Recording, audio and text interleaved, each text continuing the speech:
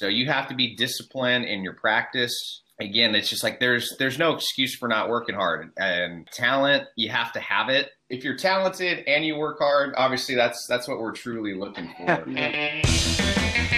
It's time for baseball from Hamburg, Germany. This is the Alp Academy podcast.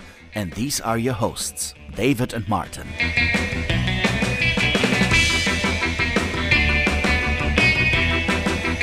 Moin Moin und herzlich willkommen zur zweiten Folge des Podcasts von der Alp Akademie hier in Hamburg. Wieder mit dabei ist mein Partner und Co-Trainer Martin Schulze. Moin Martin. Ja, hey David, heute unsere zweite Episode. Da freue ich mich besonders drauf, weil wir einen tollen Gast haben, der jetzt in San Francisco ist. Und vor vielen, vielen Jahren war ich selber in San Francisco und wir waren sozusagen Nachbarn. Außer dass wir natürlich 12, 13 Jahre dazwischen liegen haben. Heute haben wir Matt Keplinger als Gast. Ich fange einfach mal mit seiner Geschichte vorne an. Von 2006 bis 2011 war Matt Pitcher bei der University of Nevada. War ein Three-Time Western Athletic Conference All-Academic Team und hat dort eben offensichtlich selber gespielt. Und dann 2013 hat er angefangen, als Coach zu arbeiten.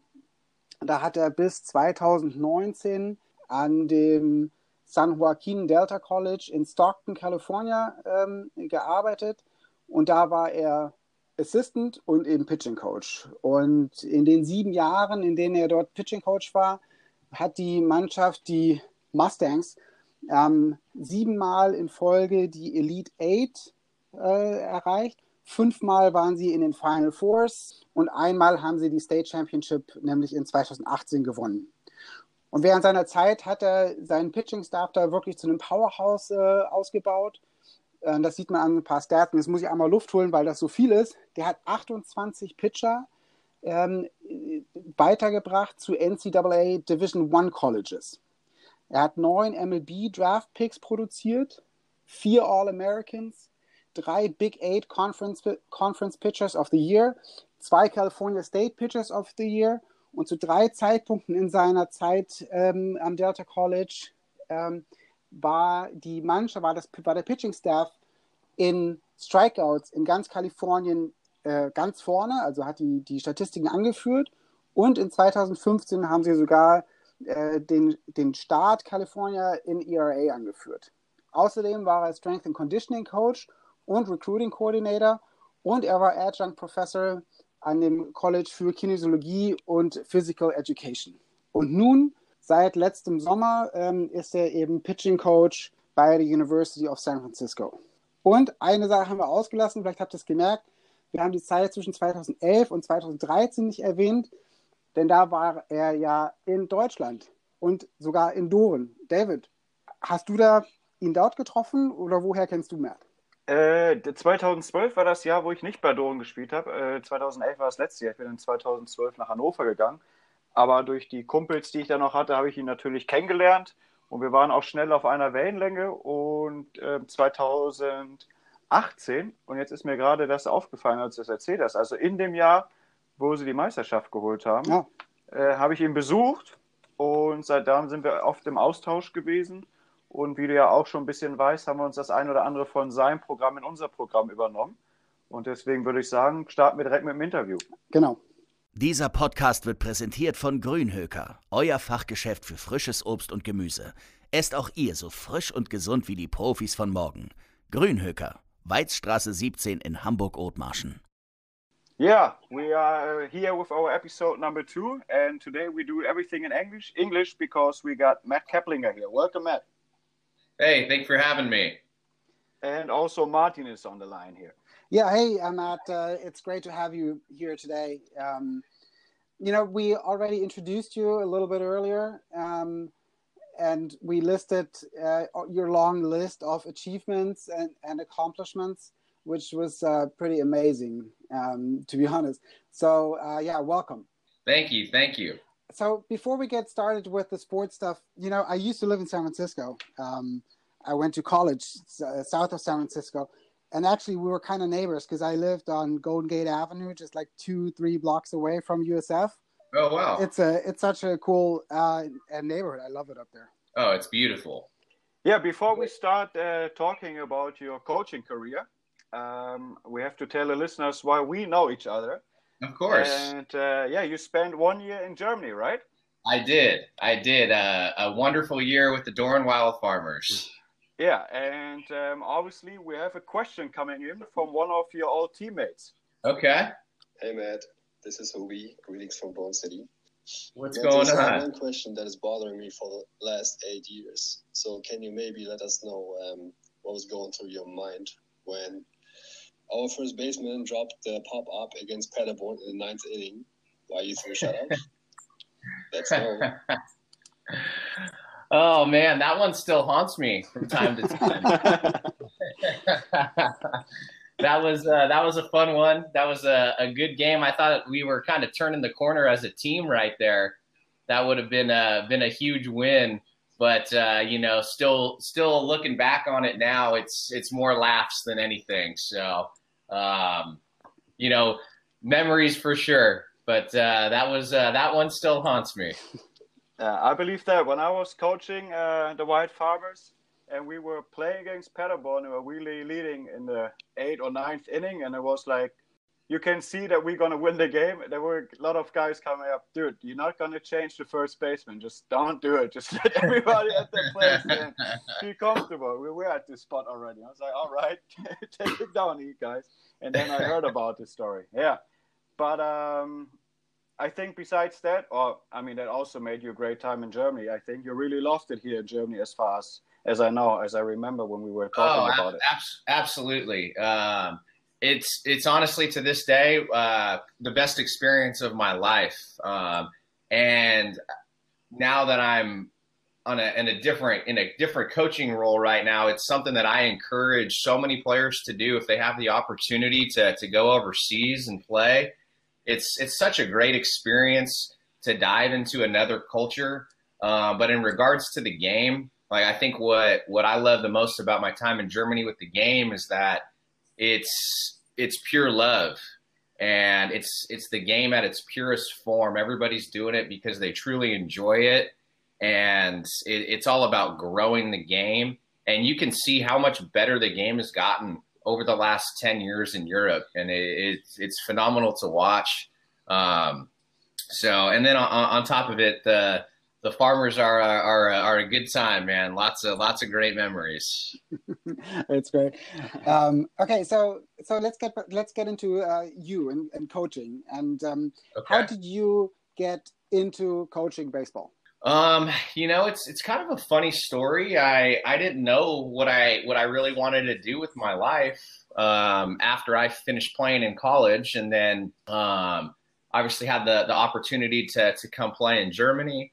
And then when I got back home, I did some job interviews with startup companies actually in San Francisco and the Bay Area. And I left those interviews just going, man, like this is not for me. I got to do something else. And I had a neighbor of mine. His name was Ed Sprague. And he played in the big leagues with the Blue Jays, most notably. And he was the head coach at the University of Pacific, which is the Division I program in Stockton. And I reached out to him just out of curiosity of what it would take to start coaching.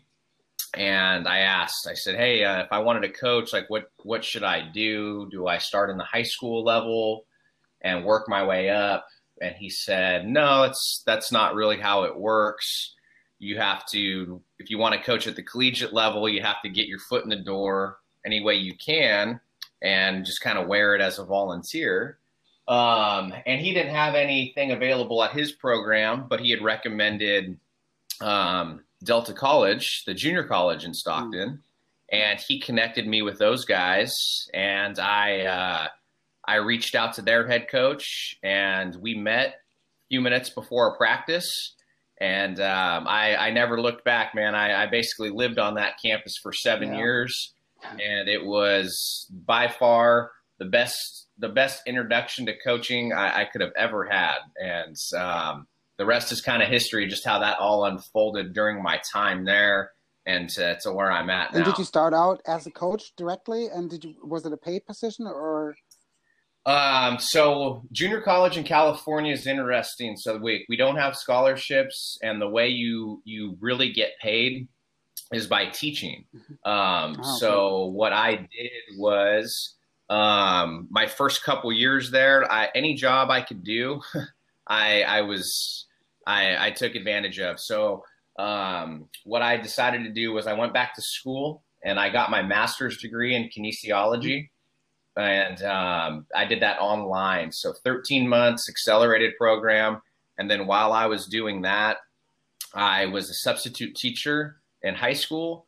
And then at Delta, I was our sports information director. So I did all the work on our websites, our media guides. I worked in the equipment room. I helped with the laundry. Honestly, anything I could do to kind of just get by. And then, which was great because it kept me on campus. Yeah. And once I completed my master's degree, I was able to teach classes there. So it kept me on campus. I taught, I coached, and then the summer I coached travel ball. So it was a fun experience. I got to do a lot, which just helped me become more well-rounded. Yeah. All the things you do to start coaching. Interesting. Absolutely. And that was Delta, and then you moved on to USF. Yes, correct. That happened this summer. I'd had a couple opportunities to move on to the 4-year level in the past, just wasn't necessarily the right fit. And a lot of them were to start out in the volunteer role. And I wasn't willing to do that at the time. And thankfully I bet on myself, and there was an opportunity that presented itself, and got on campus and interviewed with those guys. And after just being on campus there for a couple hours, I knew that's where I wanted to be. And thankfully they took a chance on me, and it's been outstanding. The university, our head coach, Nino Geritano, is unbelievable. The culture of the program, the quality of the student athletes that we have, it's truly a great place to be. And they're going through a lot of changes in terms of facilities and as well right now, right? Well, the stadium got rebuilt at the end of 2016, so it's still very new. It's there's only been 2 full seasons on the fields.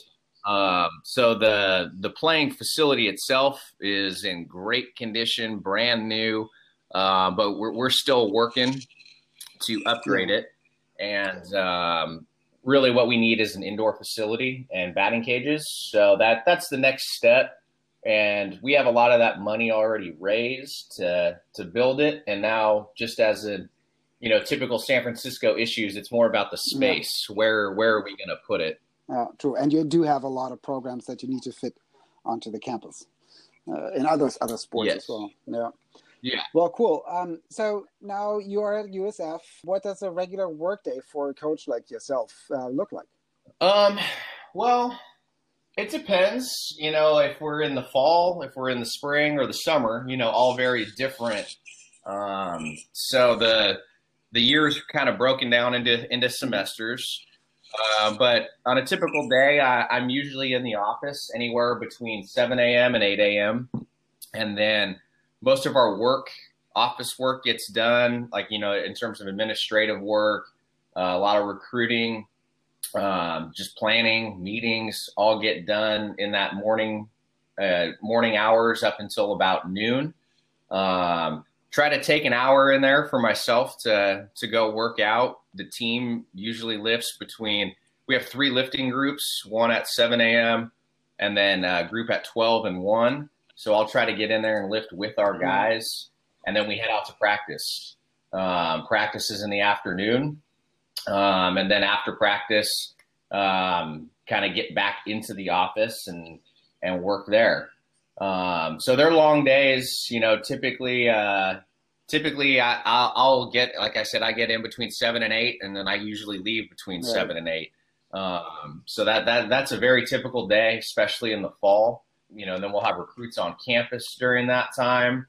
In the spring, not as much time in the office because we're either out recruiting or we're playing. But there's definitely not much downtime. I mean, it's typically 7-day-a-week job, so you gotta love it. There's no doubt about that. It's a grind, but it's beautiful. Do you guys work out and play on the weekends as well? Yeah. So at the Division I level, you play 56 regular season games, and you have a 3-game series on the weekend: Friday, Saturday, Sunday. So the way the spring is mapped out, like let's say for example we're on the road, which we were for the first part of the season here. You travel on Thursday, so you're either on a bus or you fly, and you'll depart on Thursday, then you'll practice at that opponent's facility, and then on Friday we'll be in the hotel. We'll go out and we'll have a team breakfast, a team lift. Then we do study hall as a team, and then we relax for a little bit, and then go and we play Friday, Saturday, Sunday. Then Sunday, when the game's over, we get back on the bus or on the plane and we go home. And then Monday is our off day. The guys will still lift and we'll keep the facility open, but that's our day as a coaching staff that we just kind of map out the rest of the week. And a lot of guys like that, they'll load up on their class schedule that day, take the bulk of their classes and really focus on their academics on Monday. On Tuesday, we play. We'll play somebody fairly local. Like our last game we played was against Sac State. Sac is for Sacramento, right? Sacramento State, yeah. Okay. So you'll play like fairly close regional teams in the midweek. So Tuesday, sometimes you'll play on a Wednesday, but you usually have one midweek game, and then Wednesday would be a light practice, and then Thursday you're right back to where we were. So the weeks go fast. Yeah, quite interesting. Yeah, and it's very professional. If you have to keep in mind, we're talking about college here. That's crazy, in my opinion. I was listening to one of your interviews the other day, and we also talked about it 2 years ago, I think. You mentioned a lot of times that you want to outwork every other team. Can you tell us a little bit more what's behind outwork? What does it mean for you that you outwork other teams? Because as we all know, the other coaches, they don't sleep. I mean, they're also working hard. But tell us a little bit about it, please. I mean, for me, that's about culture in your program. It's no shortcuts for anybody in the program. And obviously, like, I have to be an example of that. So that's why I put in the hours that I do. And just, it's about always being available to your players. And for me, that was the first meeting that I had with our pitching staff at USF, was that we have to be the hardest working pitching staff in America. And we looked at last year's numbers. We set goals for what we wanted to accomplish this year. And really it comes down to culture. And again, like, your energy and your attitude is contagious. So I try to roll out as much information as I can early on, and just in regards to how we are going to work, the tools that we have, just installing my program, and then giving the kids the power to go do it, and holding each other accountable to that work. So it's more culture based than anything, and getting everybody to buy into the mindset of working. And then once you start to see the results and everybody gets better, once that internal competition amongst your team is better than the competition that you're going to play, that's when it gets fun, man. And then that's really what we did at Delta as well. It's all about the internal competition. And that's when you can outwork each other in practice every day and really push the boundaries and the limits to what you're capable of. that's when you start to see velocities increase and a lot of success on the fields. Yeah. So would you also say that, I mentioned that the other day, would you also say that heart is a little bit more important than talent at some point, at maybe at your stage already, that a hardworking guy can always beat talent, that you really have to work hard, especially at this level? I mean, you need both. There's no doubt about that. That's right. Yeah. I mean, especially the higher level you go, like there has to be talent. Yeah. Now, obviously, hard work beats talent when talent doesn't work hard. So they go hand in hand. I mean, if you don't work hard, that's like, to one of your questions, like that's the easiest way to not play. Yeah. And eventually, it's going to catch up to you. And that's really where the idea of there's no shortcuts at anything that we do in life. So really, like we're trying to establish good work habits that are going to make you successful for life after baseball. So you have to be disciplined in your practice. And again, it's just like there's no excuse for not working hard. And again, like talent, you have to have it, and it'll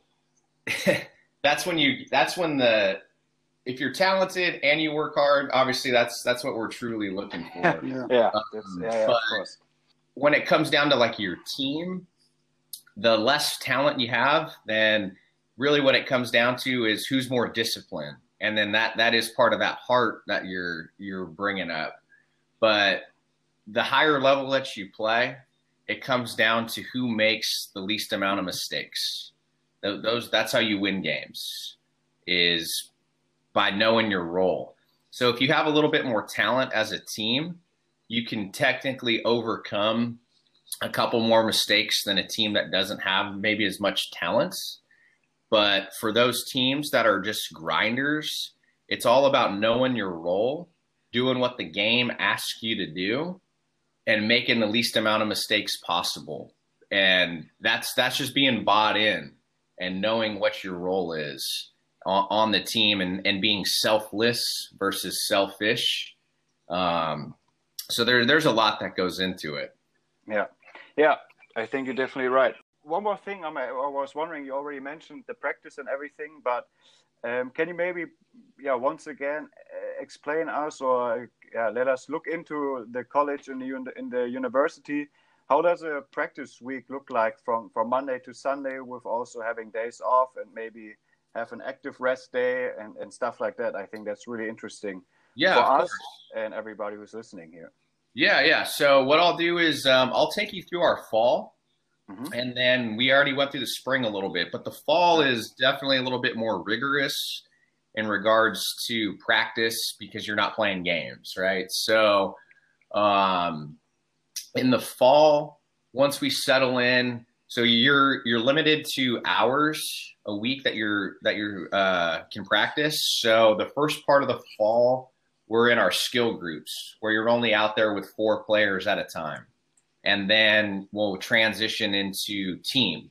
So what we'll do is, same thing is we lift on Monday, Wednesdays, and Fridays. And then we condition on Tuesdays, Thursdays, and Saturdays. So Monday, the guys lift in the morning or early afternoon. They're going to class either in the morning or in the evening. And that middle part of the day is designated for baseball. So what we'll do practice-wise, Monday through Thursday is practice. Typically Monday is our off day. So we're trying to condition the players' minds and bodies for what it's going to be like in the spring. So Monday would be that active rest day that you mentioned, where you're focusing in the weight room. The field is open for you to go get any extra work in that you need. And then on Tuesday, we have team practice.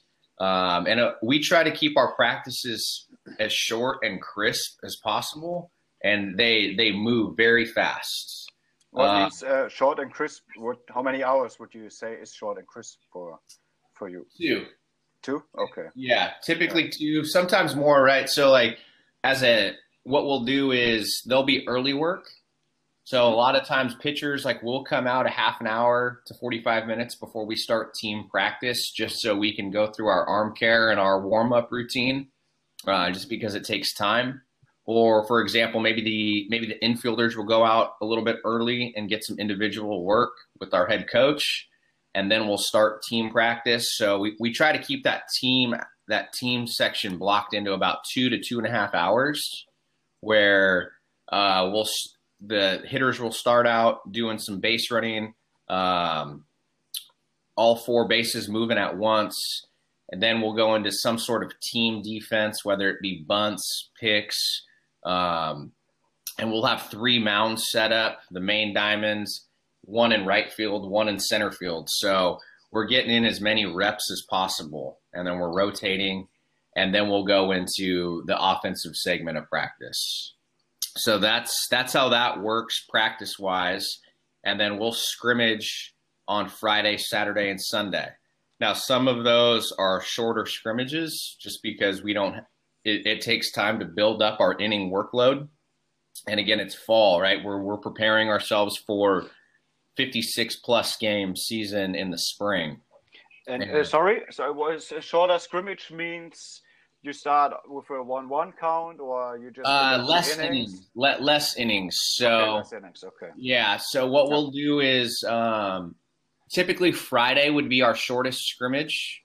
Maybe sometimes we'll only have a 3 to 4 inning scrimmage on a Friday.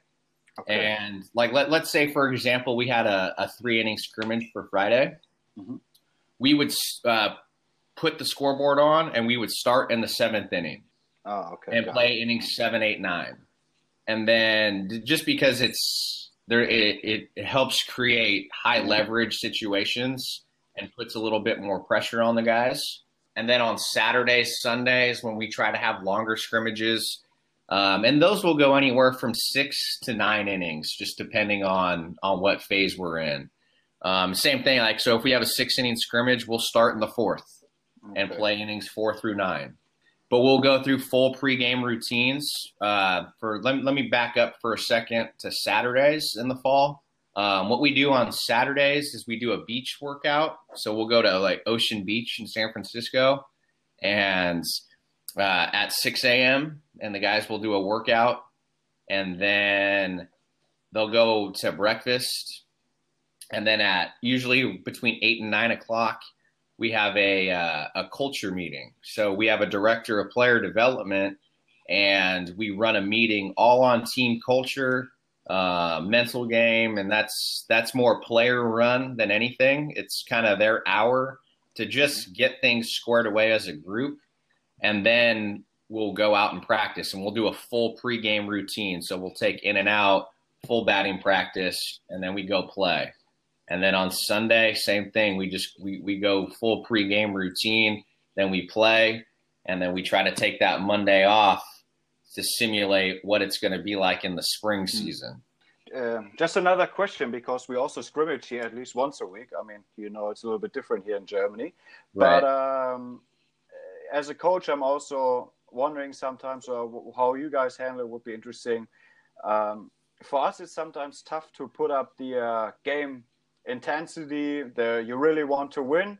I mean, obviously, we also try to tell this to guys. But are you guys doing anything specific? I don't know. The losers have to clean the field or have to run poles or whatever it is, or are you just done after the game, kind of? Or is there any punishment or whatever you call it after? Yeah, we definitely try to put something on the line. Typically, something more geared towards cleaning up the fields. But also, we try to create a competitive environment every day. I mean, if you're okay with losing, then you're at the wrong place.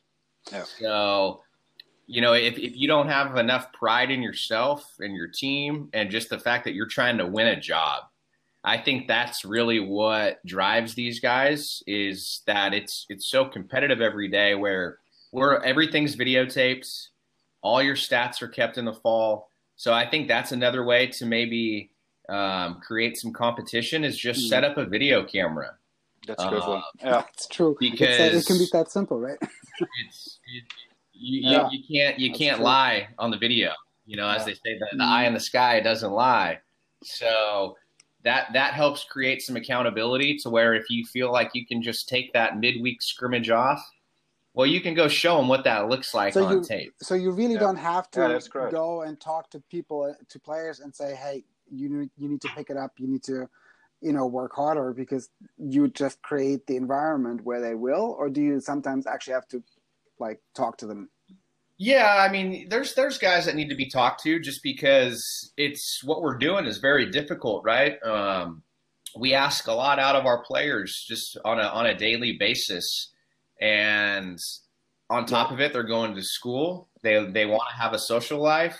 Guys are at different levels of maturity. I think that's one interesting part about the Division I level is you have guys that are 18 years old that are true freshmen. And we had all the way up to a sixth-year senior, so somebody that was, going on 24 years old. And then you have guys that have been in the program for going on 4 years.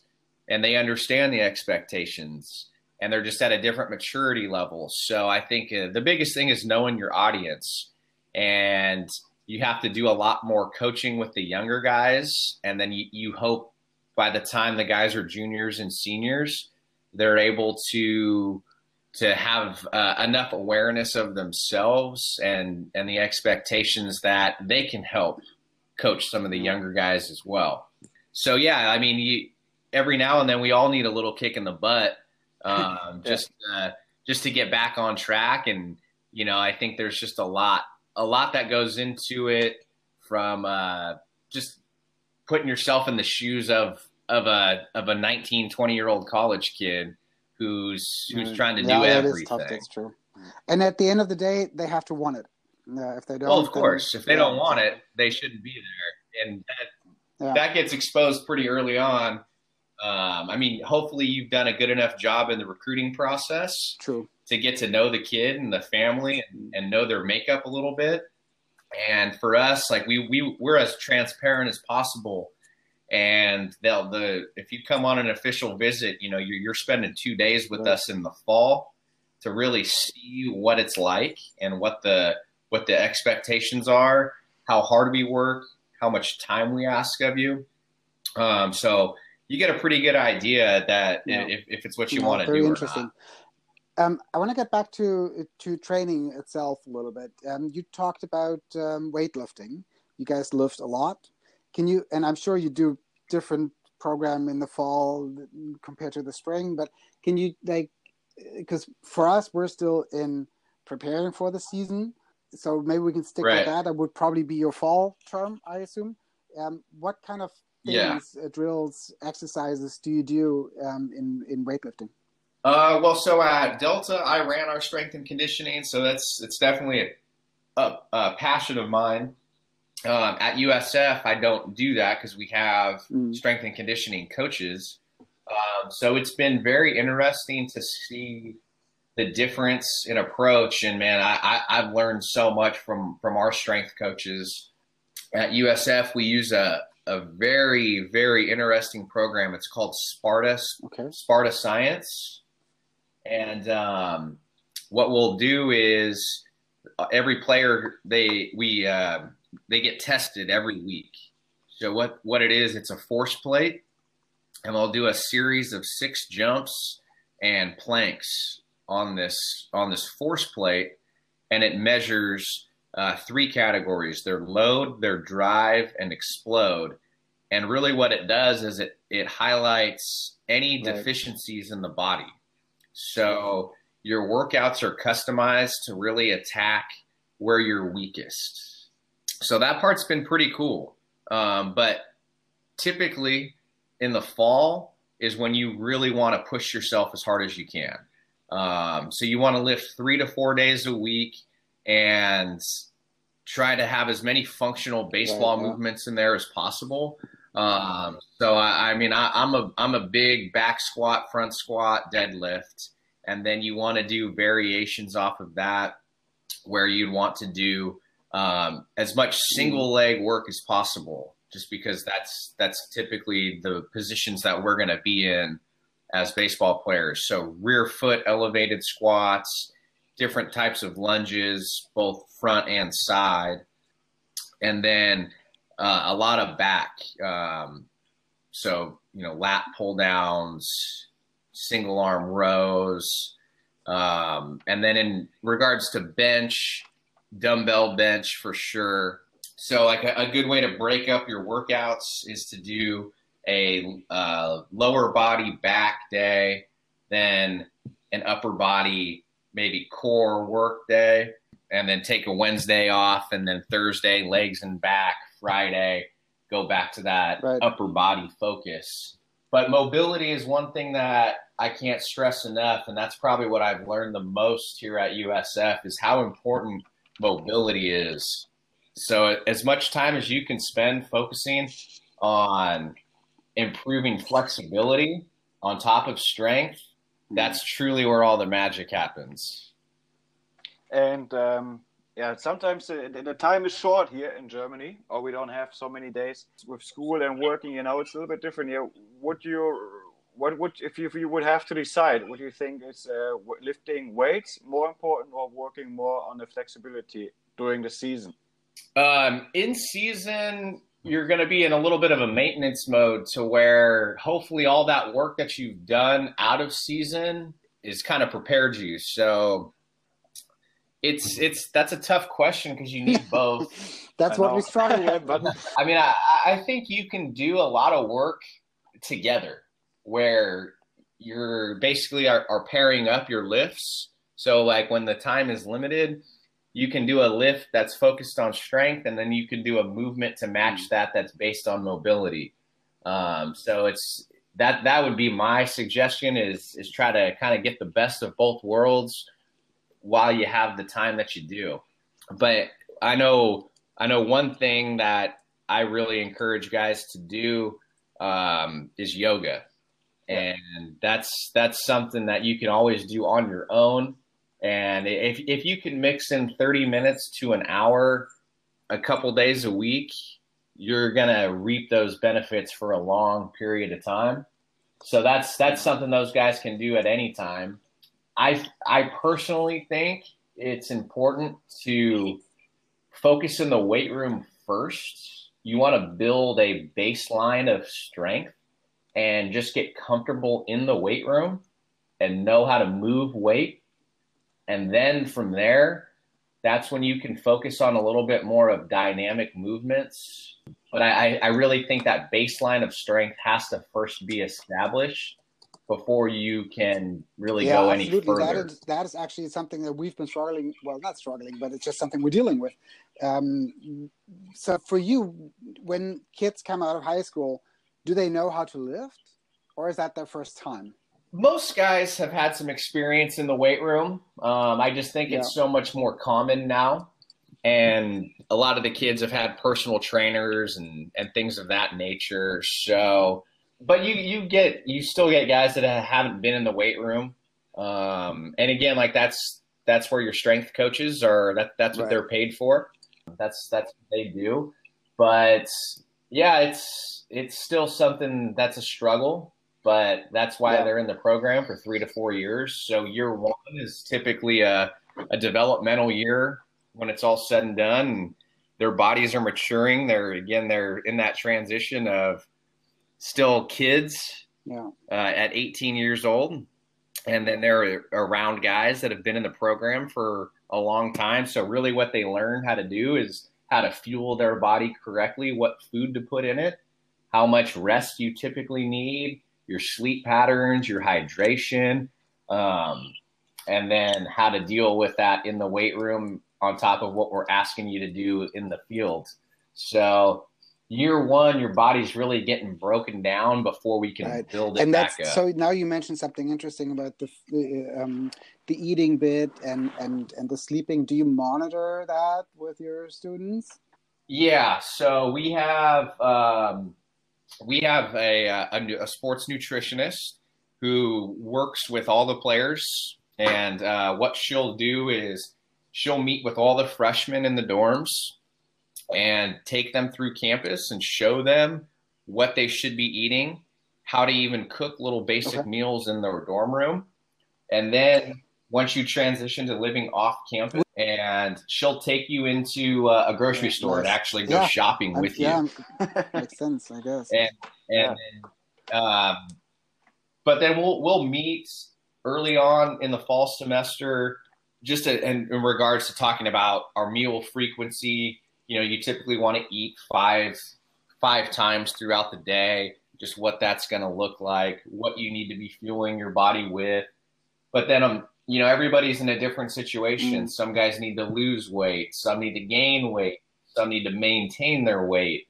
So that's where you sit down with the nutritionist and really come up with a plan that's customized for yourself.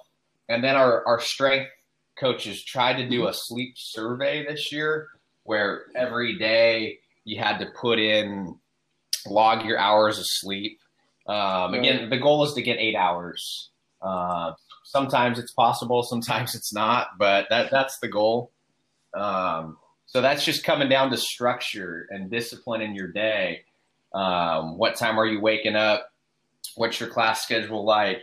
When are you going to go to study hall? When are you going to do your homework? When are you going to get into the training room? So really in the fall, that's what it's all about, is just learning our routines and our process to getting it so clear that you can accomplish everything that we need to do to have our bodies perform at an optimal level. Like that's a big part of my job too. And our entire coaching staff is working with our players and being there for them, you know. And as coaches, the longer you do it, it's pretty clear when there's kids that have a clear process and kids that don't. So you'll really focus on the guys that don't, and you'll connect them with all the resources that we have on campus and anything that you can personally do to help get them on track. Very, very interesting. Yeah, I would say let's go back on the field and talk a little bit. I know you're a big fan of the weighted ball program. Yeah. So how do you manage in season the heavy ball routine? How is your throwing program also? In season, you said? In season, yeah. Well, again, it's individualized based on your role. And we play a lot more games than you guys do, so it would be different. But basically, like in regards to weighted balls, I take a weightlifting approach to them. So by the time we get in season, it should be maintenance work. All of our heavy lifting, all of our heavy weighted ball program is going to really take place in the fall and the winter. And then in the spring, we're maintenance. So starters, they'll have a full plyo day where they go through their full routine because they have 7 days in between their starts. Now, as a reliever, you're in maintenance mode, or what we call hybrid days, where you're only going to do anywhere from 0 to 3 weighted ball exercises on a daily basis. So, and again, it just depends when you throw. So if you're a reliever and you throw heavy on Saturday, then you're going to probably not throw on Sunday. So Monday, you come out on your own and get in some plyo work, but you're going to probably only do reverse throws, pivot picks, and roll-ins. And then Tuesday, potentially throw an inning in our midweek game. So you really only have Mondays and Wednesdays to potentially get in some decent plyo work, maybe on a Thursday as a reliever. But again, by that point, your body's so accustomed to just the routine where on game day, just part of your warm up, you're going to probably do your reverse throws and pivot picks and roll-ins to some degree. So again, it's maintenance mode. And at that point, it's a little bit more individualized. And it's structured around when you threw last in the games and when you might be throwing next. But at that point, it's a little bit of feel. Not only like it's feel from what the player's telling you and what you can see, but outside of being a starter that has 7 days a week, it's going to fluctuate week to week. So obviously you coach at the college level now.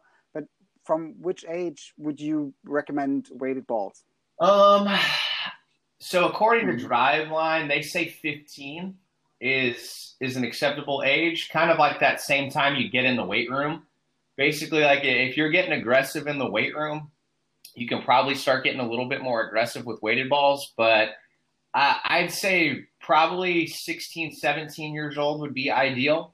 But even if you don't start until college, I think that's fine. And how often do you guys throw? Are you guys throwing flag rounds at all, like short bullpens, like from a smaller distance, flag rounds?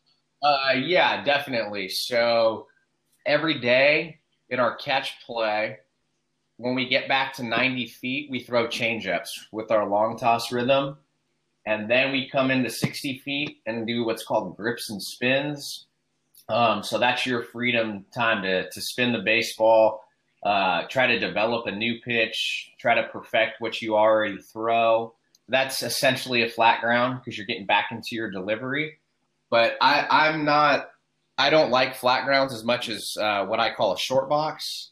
So we'll do most of our work on the mound, and we'll just bring the catcher up in front of the plate. So rather than flat grounds, I prefer a short box, just so we're comfortable throwing off the surface that we're going to work from. And if you would have to choose one system for arm care, would it be bands, weighted balls, just weights? What would it be if you would have to choose one system for arm care? Why do I have to choose one? To make it. Good question. I think that's kind of part of the myth there, man, is like it takes everything. It really does. And that's something I talk to all our recruits and all our players about, is there's not one thing that's going to help your development. It honestly takes the full package of weight room, arm care, recovery, weighted balls, long toss. Like you have to have all of them. If I could only pick one, I would probably pick the weight room. Grünhöker, Ihr Fachgeschäft für Obst, Gemüse, frische Säfte und Smoothies. Hamburgs beste Adresse für den probiotischen Kick. Ja, David, Weight Room, da haben wir ja im Winter jetzt auch mit der Akademie viel Wert drauf gelegt. Schon irre. Jetzt haben wir festgestellt, dass wir hier ziemlich viel Material schon haben und machen hier erstmal einen Cut und machen Teil 1 fertig. Irre Geschichte von Matt, finde ich. Der ist wirklich so ein bisschen der American Dream, ja? Vom Laundry Room Man zum Assistant Pitching Coach, und jetzt ist er Pitching Coach bei USF. Ja, also wie gesagt, ich hatte ja schon mal gesagt, dass Matt da echt einen coolen Lebenslauf hat, und ich fand es auch sehr interessant, und ich glaube, es ist auch für die Zuschauer besser, oder Zuhörer, muss man ja beim Podcast sagen. Sonst überfordert man sie auch mit dem Englischen wahrscheinlich, so wie uns. Man muss sich ja doch ein bisschen mehr konzentrieren. Ja, und ich fand es auch sehr beeindruckend, was die College-Spieler, die am Ende ja des Tages immer noch Studenten sind, dass die wirklich eine 7 Tage Baseballwoche haben und teilweise sogar mit dem Flugzeug zu Auswärtsspielen fliegen. Also das fand ich wirklich, ja, impressive, habe ich jetzt gelernt. Sehr schön. Ja, das stimmt auf jeden Fall. Da waren ein paar total spannende Sachen bei. Interessant war auch, haben wir über Intersquad-Matches gesprochen und dann so ein bisschen, wie man da den Druck aufrechterhält, und die Idee, eine Videokamera aufzustellen und das die ganze Vorbereitungssaison, also er hat da über den Herbst da gesprochen, kann man den Leuten halt am Ende zeigen, ey, hier und hier hast du nicht gehasselt. Ja, auf jeden Fall. Also ich habe das ja nicht ganz ohne Grund gefragt, weil uns, glaube ich, immer so ein bisschen, klar, so ein paar Prozent fehlen dir immer, aber ich glaube, dass es einfach eine gute Idee ist, und gerade in Hamburg haben wir die Möglichkeit, mit Steelers TV die Kameras einfach anzumachen während des Trainings, eine Hauptkamera, und ich glaube, da können wir noch, aber das ist Baseball, und dafür, finde ich, wollten wir auch diesen Podcast machen, weil man lernt nie aus, und das sind so Kleinigkeiten, wo wir einfach besser werden, indem man einfach ein bisschen über Baseball quatscht. Und ich glaube, du hast es auch im Podcast gesagt, it can be so simple, ne? Und ja so sieht's aus. Ja, genau. Was ich auch total spannend fand, war, die Tatsache, dass wenn sie einen Intersquad spielen und nur ein paar Innings spielen können, also nicht ein ganzes Spiel, dass die eben nicht Innings 1, 2, 3 spielen, die ja immer so, naja, ist halt der Anfang vom Spiel, sondern das Scoreboard anmachen und dann Innings 7, 8, 9 spielen, um da einfach eine andere Drucksituation zu erzeugen. Und das ist auch so eine einfache, aber total geniale Idee. Ja, total. Finde ich auch. Man darf halt immer nicht bei der ganzen Geschichte vergessen, wenn man halt auf der University of San Francisco ist und die Leute da wirklich $70.000 im Jahr bezahlen. Ich glaube, da gibst du auch noch mal ein bisschen anders Gas bei jedem Intersquad, als wenn du jetzt, sage ich mal, in der Bundesliga in Deutschland spielst und da einen 8-Stunden-Job hinter dir hattest. Aber ja, ich finde es auch total interessant, total cool und eine Menge gute Informationen für Spieler als auch Trainer. Ne? Das fand ich Absolut. an dem Interview bisher super. Und ja, im zweiten Part werden wir noch ein bisschen darüber sprechen, wie seine Philosophie aussieht, seine Trainingsphilosophie, wie der Leute ans College rekrutiert und scoutet. Ja. Ich finde, wird auch für Spieler interessant sein, die vielleicht ans College wollen. Auch seine Tipps mit dem Junior College fand ich sehr interessant und gut. Und gleichzeitig so ein bisschen auch für uns Trainer, worauf er nochmal achtet. Der wird ja auch gute Tipps bekommen haben. Der hat ja nicht selber erfunden. Von daher, ja, habe ich jetzt schon Lust, mir die nächste Folge anzuhören. Ja, in der Tat. Also vor allem, wenn man, wie gesagt, bedenkt, dass er ja inzwischen wirklich bei University of San Francisco ist, was jetzt das ist keine kleine Popel-Uni, sondern das ist ein richtig gestandenes it's a University. Es ist nicht mal nur noch ein College. Ja, und ich fand unsere Kids-Fragen, die im zweiten Teil auch kommen, fand ich echt super, weil die sich echt gute Gedanken gemacht haben. Also, und er hat auch tolle Antworten gegeben. Und da sind wir auch eigentlich beim Stichwort. Wenn ihr auch nochmal Fragen habt, liebe Zuhörer, egal ob nur Akademiespieler oder auch andere Spieler oder Trainer, könnt ihr uns gerne eine Nachricht bei Facebook schicken oder bei Instagram. Einfach Elbakademie eingeben beim Suchen. Und dann werden wir die Fragen auf jeden Fall mit einfließen lassen. Weil den Podcast machen wir hauptsächlich für euch. Genau, und dann, bevor wir zum Abschluss kommen von Teil 1, einmal wieder Danke an unsere Unterstützer. Das ist einmal JD, der uns mit dem Intro geholfen hat, und dann Kevin MacLeod, der das Lied komponiert hat, was wir benutzen. In diesem Sinne, bleibt gesund und bis zum nächsten Mal. Genau, bis dann. Ciao.